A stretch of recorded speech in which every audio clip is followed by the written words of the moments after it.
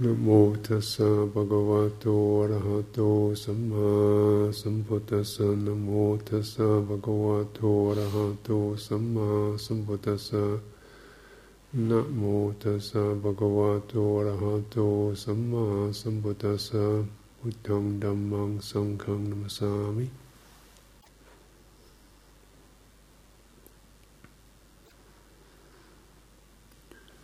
So when we meditate or go more into how whole mind consciousness operates, we get a chance to really see how it is hooked up to events in the world around us, sights, sounds, touches, tastes, things happening, things that stir us, shock us, disappoint us, excite us. You're actually kind of just experiencing that as what actually happens, you know. What does it feel like? So when the Buddha himself was contemplating this, you know, this is how his teaching on dependent origination arose, just contemplating, you know, when there's a contact, some kind of impression arises, there's a particular feeling, and then there's a certain sense of thirst or hunger around that feeling. You want to, you know, feeling gives us the push. You get the push of pleasure or the push of pain, pushes, and then that's, you know, dependent on that push arises the kind of craving, or like to scratch the itch, to put out, you know, to follow that push. So we'll feel we've got, you know, we've arrived at the place where that push is directing us. We'll have got the pleasant thing, we'll have got away from the unpleasant thing. So dependent on feeling is this sense of craving. And dependent upon craving, thirst, or what comes out of that arises dependent on that is clinging. That is a sense of holding on, or trying to hold on to, or feeding upon. Yeah, something that we feel will satisfy, or you give a fortunate result to the thirst of the mind.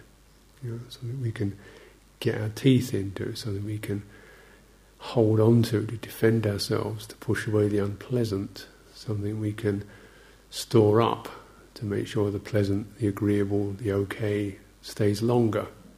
You know, there's upadana, clinging, feeding upon.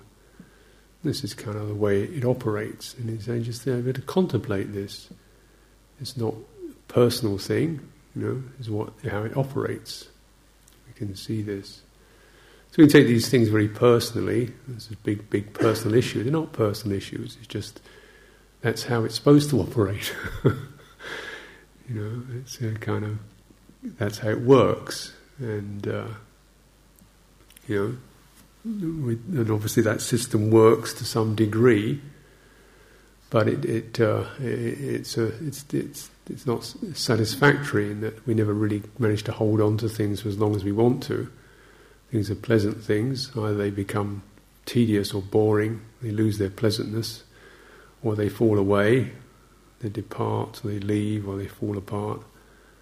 And the unpleasant sort of has a way of getting in past our defences, the cold, or the irritating, or the frustrating things that happen in our lives, kind of get in there, no matter how much we try to get things sorted out, established, calmed down, tidied up, figured, you know, properly taught, educated, you know, trained, everything. Still something goes out somewhere along the line, you know. So, you know, you can see how this, though, you know, it doesn't really quite work, does it? Well, what else do we have? You know, what else do we have?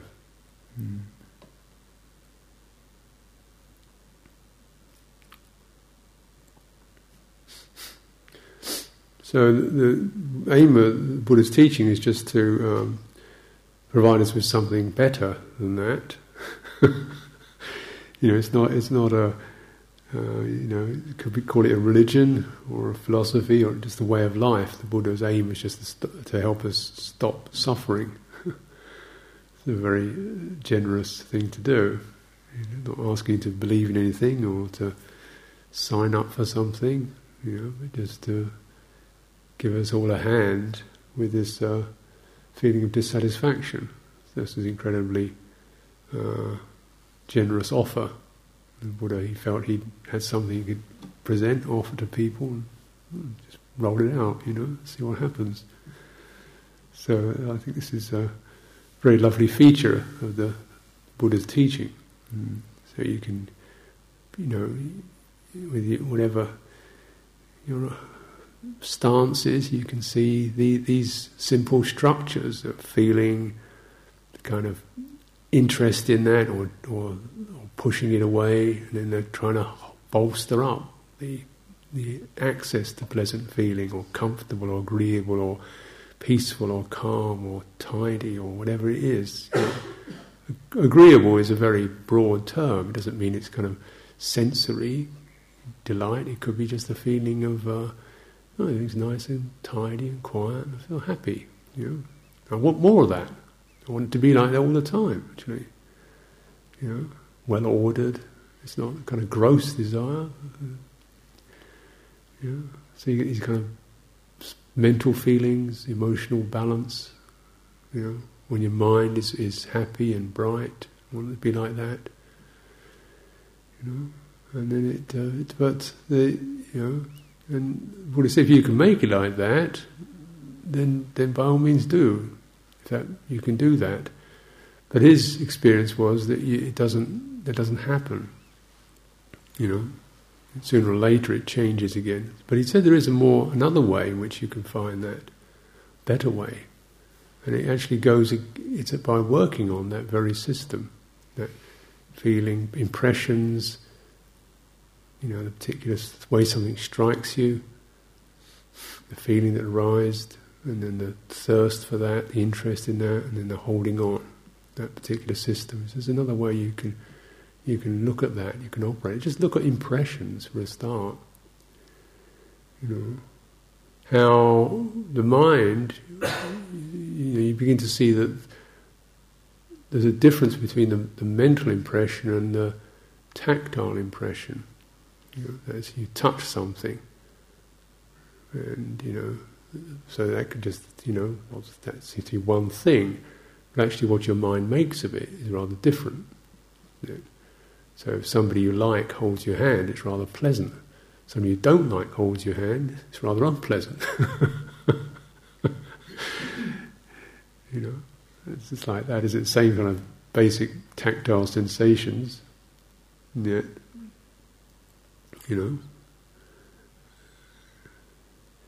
when it's hot, very hot, and cool feels pleasant, agreeable. When it's cold, cool feels unpleasant. So we have all kinds of, mental takes on things. Sounds, when does sound be pleasant or unpleasant? When is music pleasant? When is it horrible? When there's somebody playing rock music at 5 o'clock in the evening when you're in a good mood, very nice. 2 o'clock in the morning when you get some sleep, horrible row, horrible noise.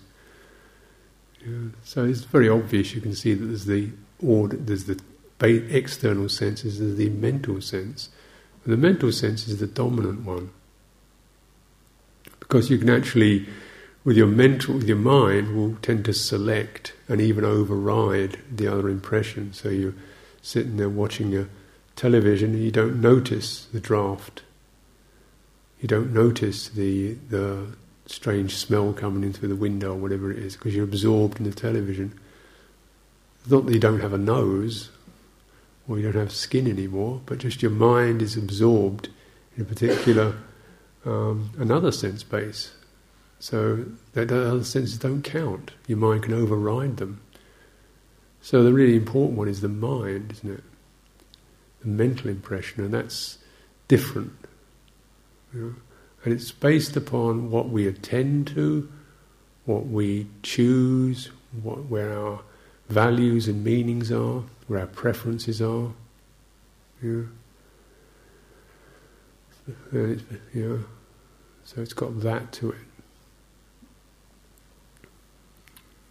Mm-hmm. So once you begin to understand that, then you can see that, what if the mind was really interested in itself? What if that was valuable? What if instead of, the sights and sounds and touches and tastes and this and that, the mind kind of turned upon itself, and looked into that. And this is, of course, what we try to do in meditation. And then we think, well, it's pretty difficult out there. It's even worse in here. Because when the mind turns upon itself, there's various thoughts and first of all it feels kind of unhooked, because it's not, so it gets restless. And then we come into things like energies that you hardly noticed before.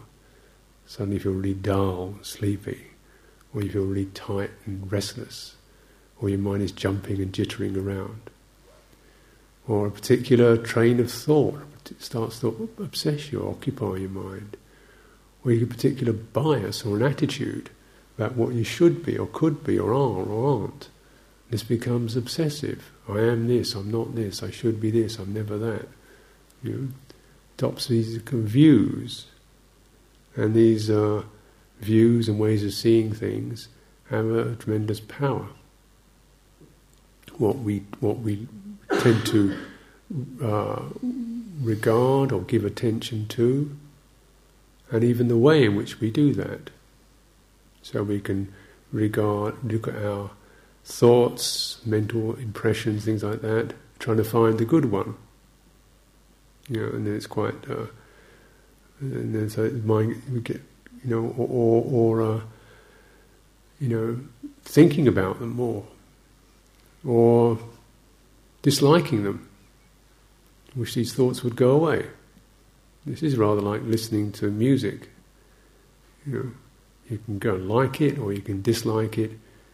But that really, both of those are taking you into that craving and clinging.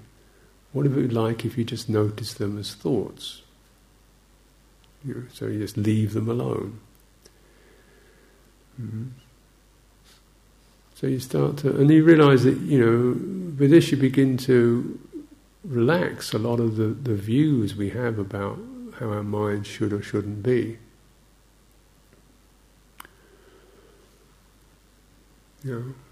We start to realise that these thoughts are actually not the mind, they're things that flitter through the mind, that can be generated and created, but there's also a kind of a mind that's a little bit further back from that, a little bit, deeper than that, which can actually relate to thoughts, which can cling to them or let go of them. We can cling to our moods and feelings, we can take issue with them, we can wrestle with them, or we can step back and say, it's just the feelings like this, thoughts like this, comes and it goes like this. So this is something, so those thoughts and those impressions, those feelings, those memories, those emotions, they're not some kind of continual steady essence. They are fabrications, or they are wrappings, they are ornaments, they are the things that kind of wrapped around the mind. And you come back, that's interesting, isn't it? So when we really attend to the mind, you start to see there's a difference between the mental fabrications, the mental concoctions, the mental programs, the mental attitudes, the mental obsessions, the mental biases, the mental movements, and something else, witnessing or awareness. And you can sense, because you also begin to sense a particular energy there. There's an energy which is very much moving and moving out and moving down and moving up. So we say, what do we mean by mental energy? You might say, well, you know what it means when we say, my heart's really heavy. how can a heart be heavy? You know, it's no heavier than it was this morning, is it? You put on weight. Well, you feel something that you call feeling heavy, or you feel light, or you feel a bit light-headed. So feeling light is good, feeling light-headed is not good. So what does that mean? What's happening? Does your head weigh less?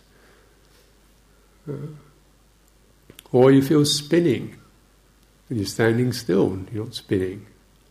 Or you feel stale and stagnant. What are you referring to? You know, you're referring to particular energies. You know? So when the mental energy is tight, or we feel ourselves to be defensive or bristling or nervous or tense, you can feel that. There's a particular energy. When we feel excited, you know, it feels different. We feel fearful, vacillating, it feels different. We feel warm and loving, it feels different. You know, feel serene, feel different. You know, different feelings. You start to sense these, and how these, in a way, are the basic movements of the mind, the basic, you know, almost the vibrations, or the different kind of dimensions, the different phases that the mind goes through, and dependent upon that, these particular thoughts and start getting concocted, dependent upon the energy. So when you're in a kind of flat mood, you don't start thinking bright, sunny thoughts. When your mind feels tight and contracted, you don't start thinking, you know, generous, loving thoughts. You generally feel paranoid, or, you know, fault-finding or something like that. So, you know, you can try and just slap some happy thoughts on top of it, which is a pretty, you know, rotten thing to do, really, because this is a way, as a kind of almost like covering it up. You know, slap some happy thoughts on top of a difficult state. And, you know, sometimes it can kind of just almost like kick-start it, because you can introduce a generous recollection that does change the energy of your mind. But it's to be done with that very sense of really reflecting, and something that's genuinely felt. It's not like, be happy, but, you know, as an order, you should be this, you should be that, but really bringing something to mind that does change your energy. You start to feel, oh, you know, the other people go through this particular experience just as I do. You know, oh, that's not really, you know, it's not a kind of telling you to be one way or another, but when you start to consider, when other people get sad, other people get angry, other people get depressed, they go through this too. Oh, suddenly the view changes. The self-view, the sense of this is mine, changes, and the energy starts to just relax a little bit.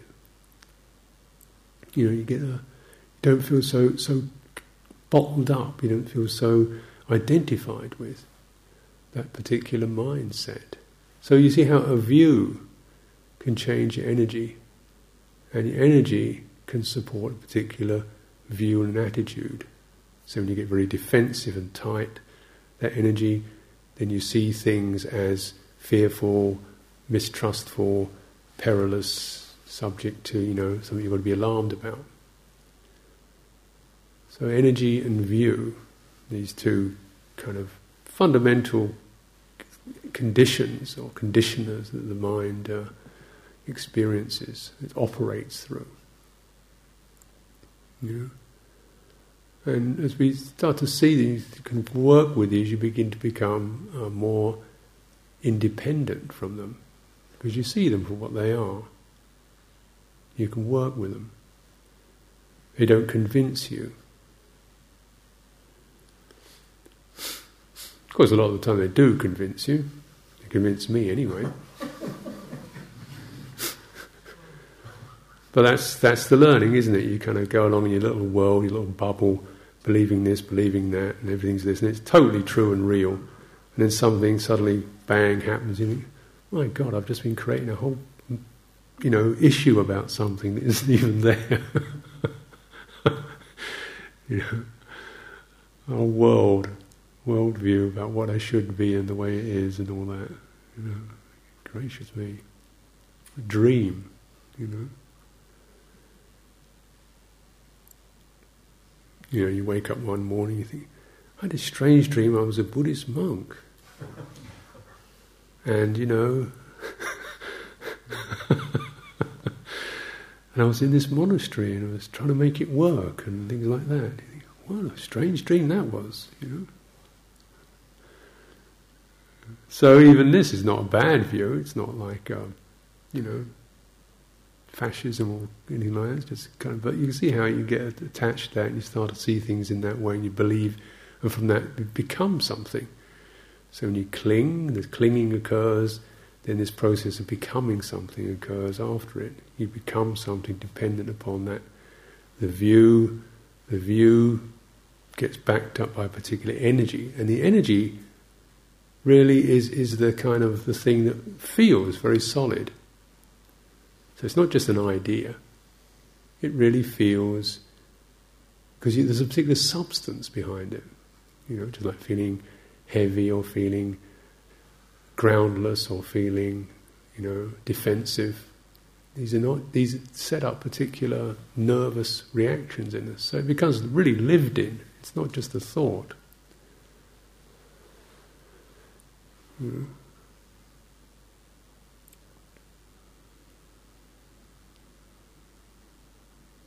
Why, in a way, when we live in a community and try to live in this way, just to help to stop getting stuck in our worlds. And it's one of the things of retreats, of course, is when it's silent and you can be on your own. It's easy to get, believe in your mind, believe in your world, believe in your views, believe in your energies. So, because my energy feels like this, I should follow it. Not necessarily. It means you should work with it. And you get kind of views. You get views about Dhamma, you get views about Sangha, you get views about Buddha, you get views about yourself, and what you need and what you don't need, these kind of things. So living in a community is a good occasion to actually just kind of recognise, well,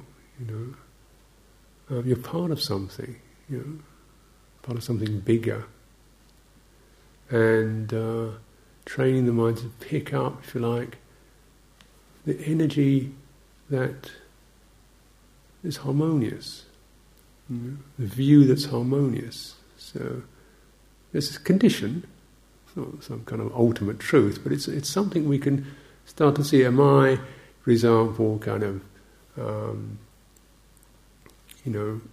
harmonising with the whole thing?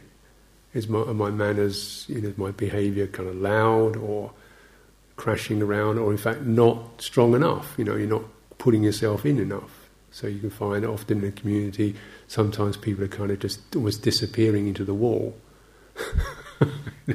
You get 20 people in a room and there's 5 people who are actually just obviously going out of the window. Sort of evaporating. Just going, so much don't want to be there. The energy is just disappearing, and some people are actually so strongly there they're kind of pushing it around. Other people are contracted. It's like that. You're just trying to find out what is it that helps us all just, harmonise. Is it harmonise? So you get a sense of actually using, adapting what Sangha is about. Really, it's not even agreeing on an idea level, but an agreeing or feeling harmonious in terms of our energies. So a sense in which you can sense other people, you're sensitive to other people's presence, you're aware of what's going on, you flow along with the general routine or the procedure or what's going on, just kind of flow along with it, pick it up, so that it becomes something that isn't just the external thing that's going on and so what, so I've got my practice, but actually, there's a particular energy that you just adapt to. So, and sometimes in a monastery, it's very, very. The changes are quite sudden. We come from sitting here this morning, very, very quiet, sitting there for about an hour and a half or so, meditation, and then there's this kind of chick, chick, chick, chick, chick, chick, chick, chick, chick, chick, chick, chick. Ah, okay, people have arrived for the meal, So suddenly there was like 35 people or so came in, the Thai people. So they're not meditating.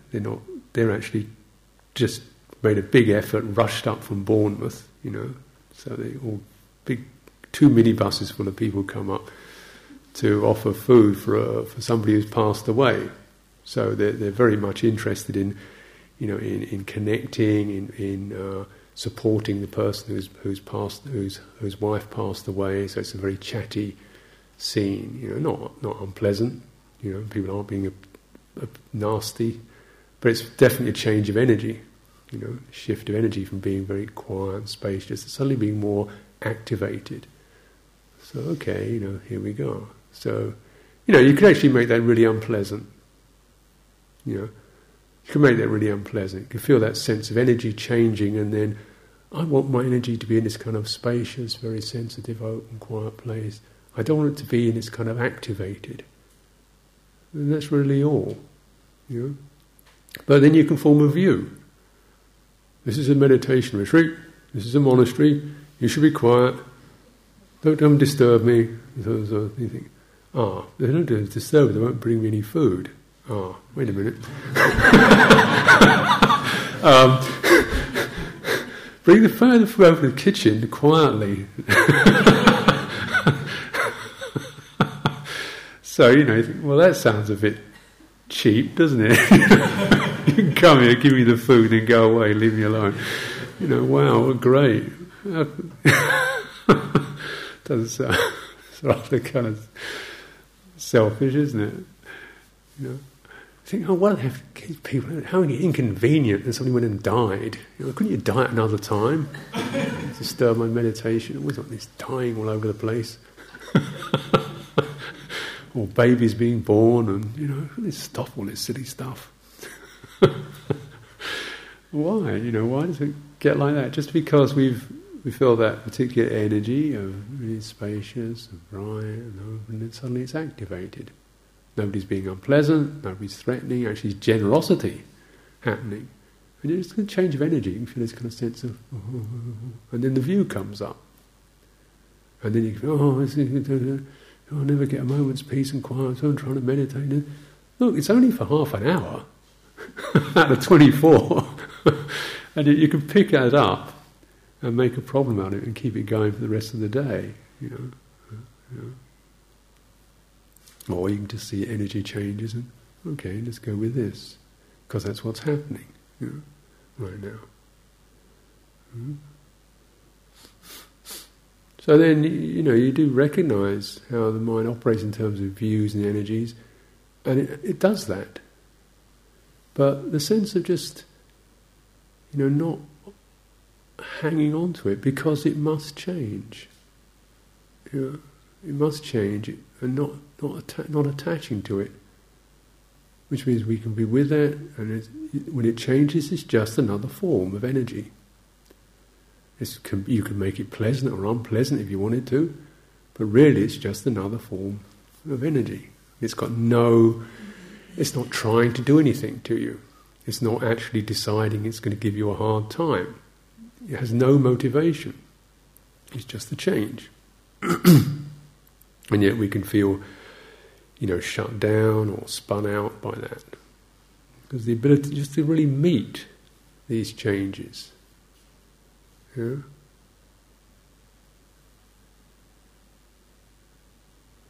think it's very quiet. I'm bored. Something nice or something could happen. Have a chat with somebody. Something interesting happen. I'm getting bored with all this sort of serene stuff. God, it drives me nuts. This doing nothing is seriously overrated. a bit of something to get interested in. Something happens, you want it to calm down. Something doesn't happen, you want it to pick up. Or, we have these vigils. We sit up for hours at a time. Right now we're just sitting this on the moons until midnight. Still it's quite a long sitting. And you can start off full of ideas and inspiration, and suddenly 11 o'clock you think, who's that snoring? And you realise it's you. Whoops. You think you're starting to have an opinion about people falling asleep, and you realise, oh, it's me. Because the energy shifts, doesn't it? You get very optimistic about how it's going to be, but it changes. It's a sense of just understanding, noticing energy, and not clinging to it, and kind of, by really sensing how it links up to particular mind states that cause us to attach, for good or for bad, to what's happening around us. And what's happening around us is always going to be happening around us. It's going to be warm, it's going to be cold, it's going to be busy, it's going to be quiet. And you can make those pleasant or unpleasant.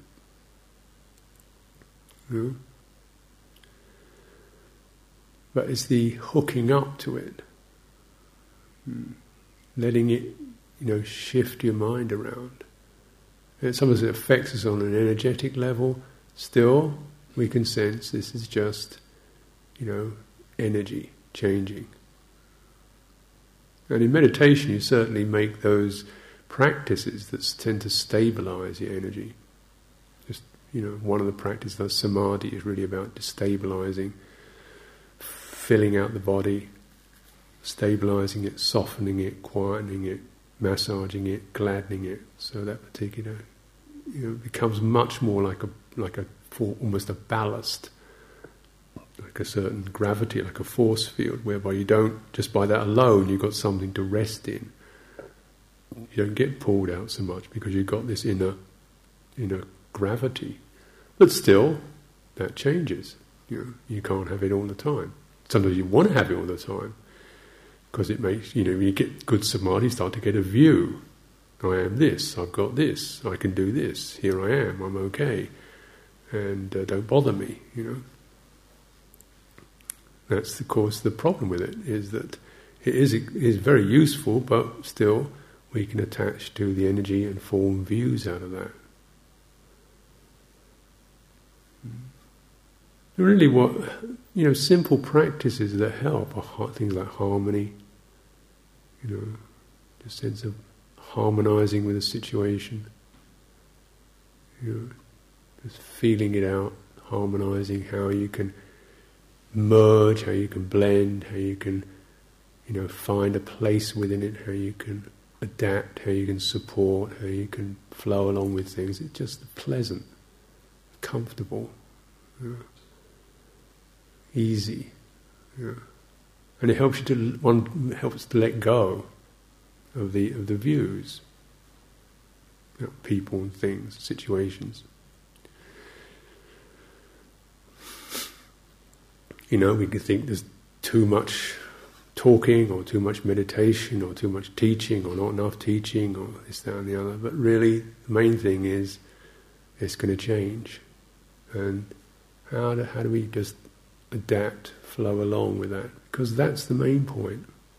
That's the main point. The rest of it must change, must come and go.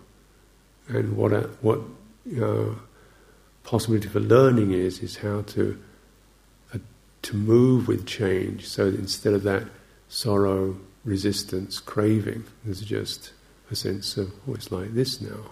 It's like this now. And you don't form views about it should be like this, it was better, it could be better, wish it was another way. Just, no, Then you check it out,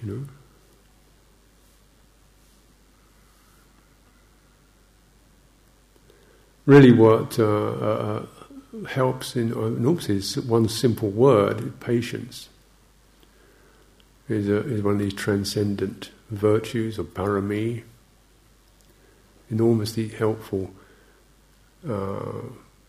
practice. It gives you something to tag, something to name. Oh, patience. Because of course it's not really encouraged. It's a kind of punishment, being patient. Generally, when you're airplane's 3 hours late, then you've got to be patient, and it's a kind of torment. And they thank you for it.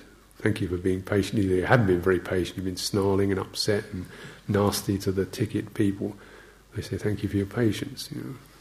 It's considered a kind of tremendous burden to have to impose upon a person to make them be patient. Whereas really, they should say, your airplane's 3 hours late. How wonderful! You've got a chance to be patient. You should thank us. Because this is such a wonderful opportunity to develop your mind, But not everybody's into mental development. Because patience is something that has all kinds of benefits, both because airlines do, traffic jams do occur, planes do get delayed and so on. So if you're going to be like that, what are you going to do? Go nuts? Get angry? Get depressed? Or just, find a way out of that lock?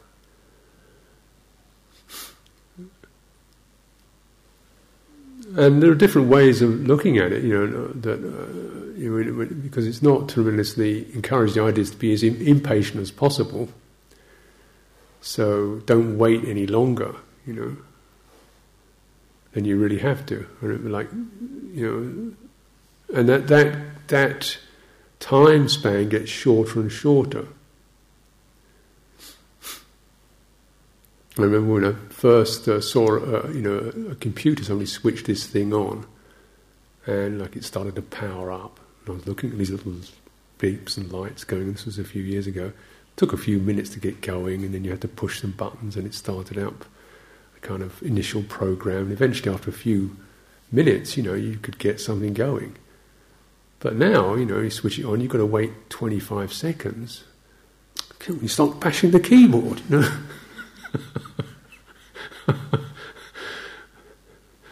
let alone something that takes 5 minutes to power up is just absolutely intolerable. You're going crazy over it. 5 minutes is not very long. Well, how long is 5 minutes?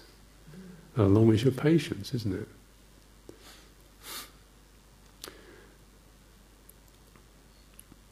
So, but when you actually see what patience is, it's not,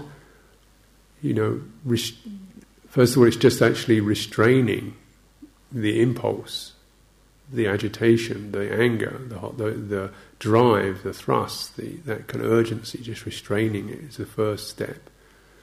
But really it's much more than that. You think, just wait for 5 minutes, then it'll happen. That's a little bit of patience.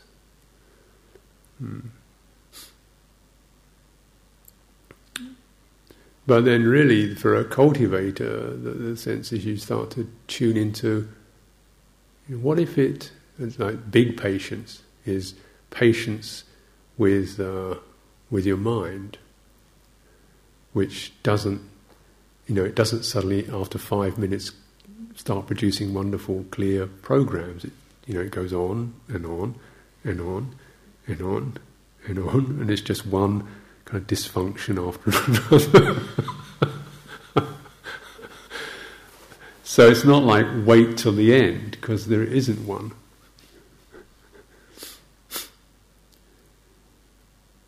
So it's not, wait and then you get the payoff. It's just experience the quality of patience as an energy, how that energy works upon the energies of the mind.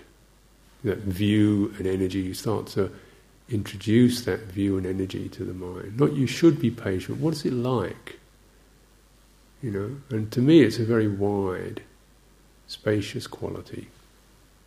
It's actually kind of sweet as well, because it knows the that it can feel the prickling of agitation. It can understand those views of how it should be, and I want it to be like this, and when is it ever going to change? And it just accepts that, and it gets bigger and wider and more embracing of all that churning stuff. This, to me, then it doesn't matter whether it ends or not, because just the quality of this kind of very sweet, wide, steady state itself is just a place to be, This was the main teaching. Ajahn Chah's main teaching was just this one word: patience.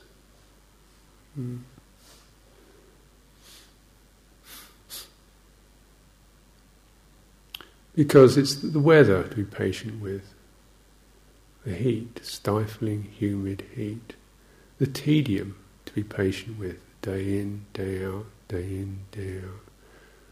The ants, be patient with the biting of the ants, be patient with the waiting for things to happen, be patient with long Dhamma talks, be patient with long all-night sittings, be patient with things that seem boring and tedious, unimportant, going nowhere, useless, why do you bother to do this, be patient with. It was like just continually touching that particular theme, until eventually your patience can get big enough to handle all of it. The Buddha said this is the primary practice. Kanti paramam tapo titika. Means this is the primary. Tapa is a kind of almost an austerity. It means a practice that really pushes, a practice that really cuts in, a practice that really presses the nerves. Tapa. It's a real energy practice. And you're thinking, well, what's the really tough ascetic practice? Is it fasting? Is it hanging upside down from one leg? Is it, is it non-stop 24-hour recitations? No, it's just being patient with your boring, tedious mind rattling on. Patient with a life that isn't going anywhere. Patience with, this day in, day out thing. Patient with, then just patient. Doesn't matter, just kind of keep your thumb pressed on that button. And then you see then you say this is the one that gives, leads to nibbana. Because it's not like you have tapas or ascetic practices that really make you feel high, or make you feel powerful, or make you feel like you're cutting through something. I haven't drunk water for 2 days or something, and really, got rid of that one. But the Buddha really felt asceticism was a wrong practice because it channeled the energy into particular attitudes and gave rise to very strong views. Very strong views. Often as views tainted with disgust and aversion to the senses, so strong views. Whereas patient, you say, what's your view? My view is being patient. Wow.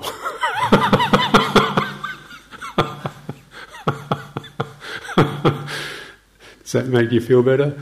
Well, not really. It just, what else? It works. It works. It puts the fire out. It puts the fire out. It takes the views away, because then you're patient with something. You're not saying you think things are great, you think they're terrible, you think they should be this way, they could be better, they could be worse, there's a quicker way, there's a more important, there's no good. Just no particular view about any of it, really. No. Is this the quickest way to enlightenment, the best way to enlightenment, the easiest way to enlightenment, the cheapest way to enlightenment? I don't know. Do you think Buddhism is the best thing going in the world today? Nope, don't know. You think it's not? No, I don't have a view about it really. I don't really. Don't have a view about it.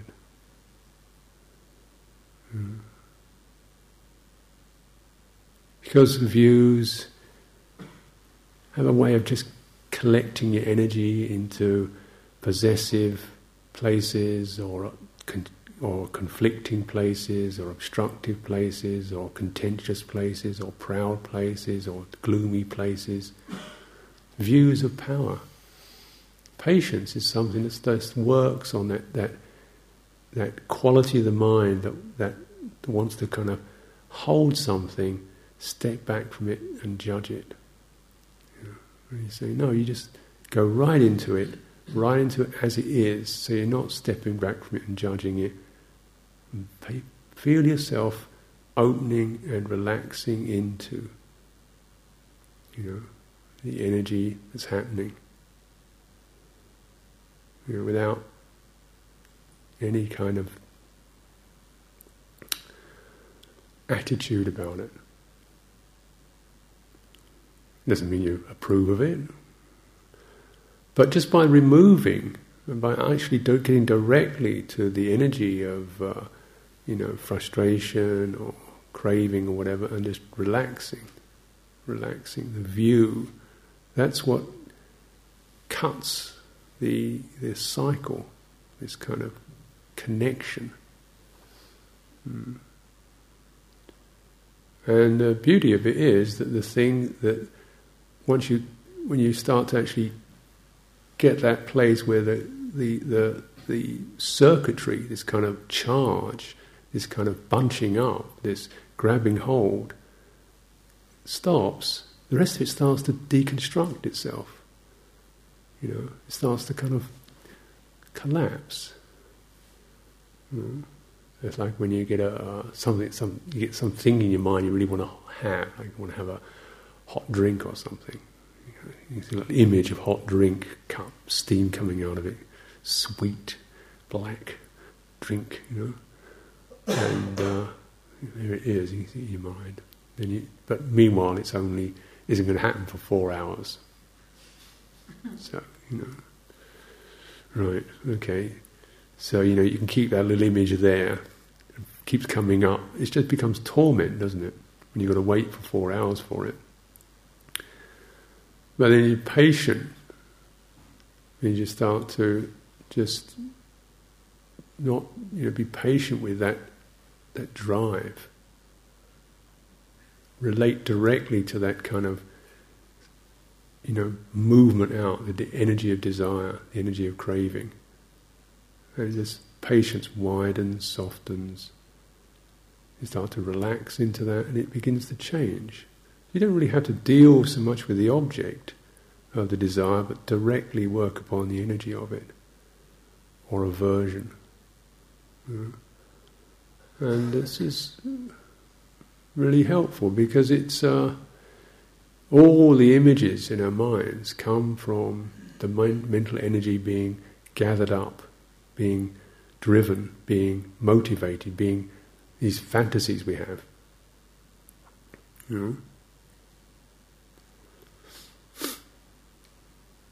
So it's the view. You work upon the energy, and instead of looking out to the objects of your mind, you go back to the basic temperature.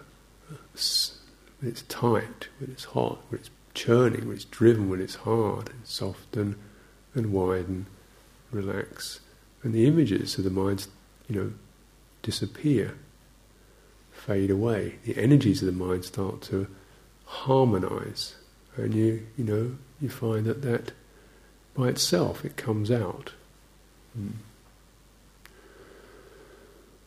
So it's a very direct way of practice.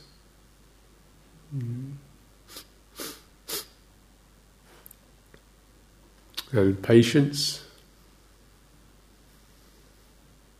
bearing with it, is a very fitting way, very appropriate way to get to be directly relating to the movements of the mental energy, whether it becomes stale or aggressive or whatever it is. It's a kind of place where, which is, when you bear with it, this is what equanimity is. So when you carry patience through, and it actually takes hold, this is where this almost extinct quality of equanimity starts to come into play.